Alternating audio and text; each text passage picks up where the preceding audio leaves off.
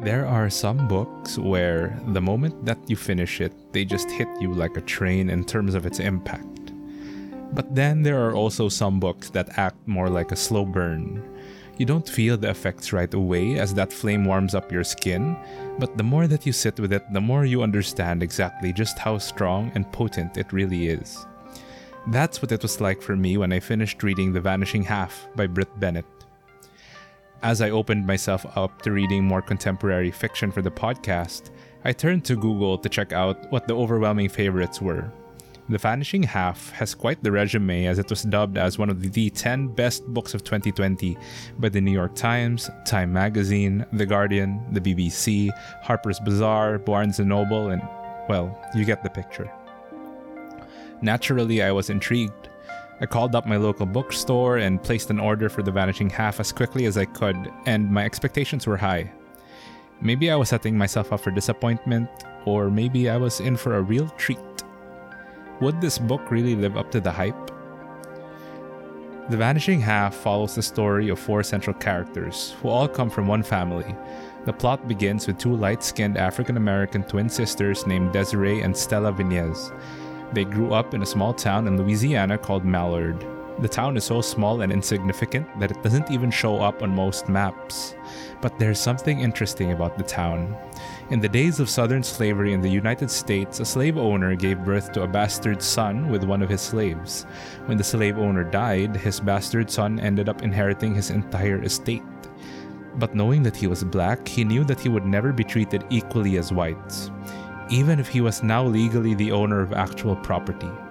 So, he had the idea to procreate with a white woman and hatched a plot for his descendants to continue to mate with white partners so that their offspring could get progressively lighter and lighter with every generation.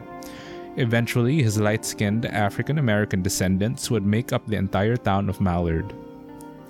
Fast forward to the 1940s, wherein Stella and Desiree Viñez, still very much African-American by blood, despite what their skin tone would suggest, witnessed the horrible and violent lynching of their father at the hands of white men. This event leaves a traumatic scar on them as they grow up in a racially complicated town.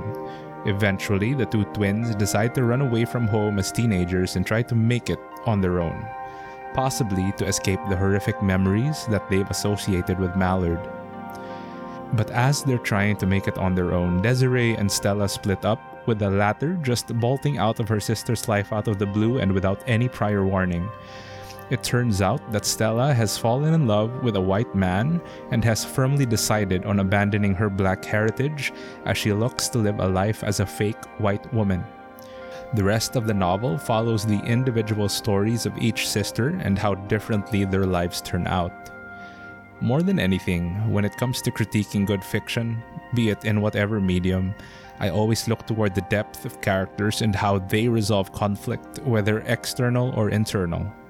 And that's exactly what this book provides. It touches on the internal complications and rumblings of characters who struggle with their identities and how they view themselves. As a reader, you are exposed to the thought processes of people who are juggling between finding their place in such a sadistic and unwelcoming world, while also trying to stay true to who they really are. The Vanishing Half is a nuanced social commentary on the individual's struggle with identity and meaning. It forces readers to reflect on who they really are and whether their actions truly represent the values and principles they hold dear. It took me a while to really appreciate this book for what it was.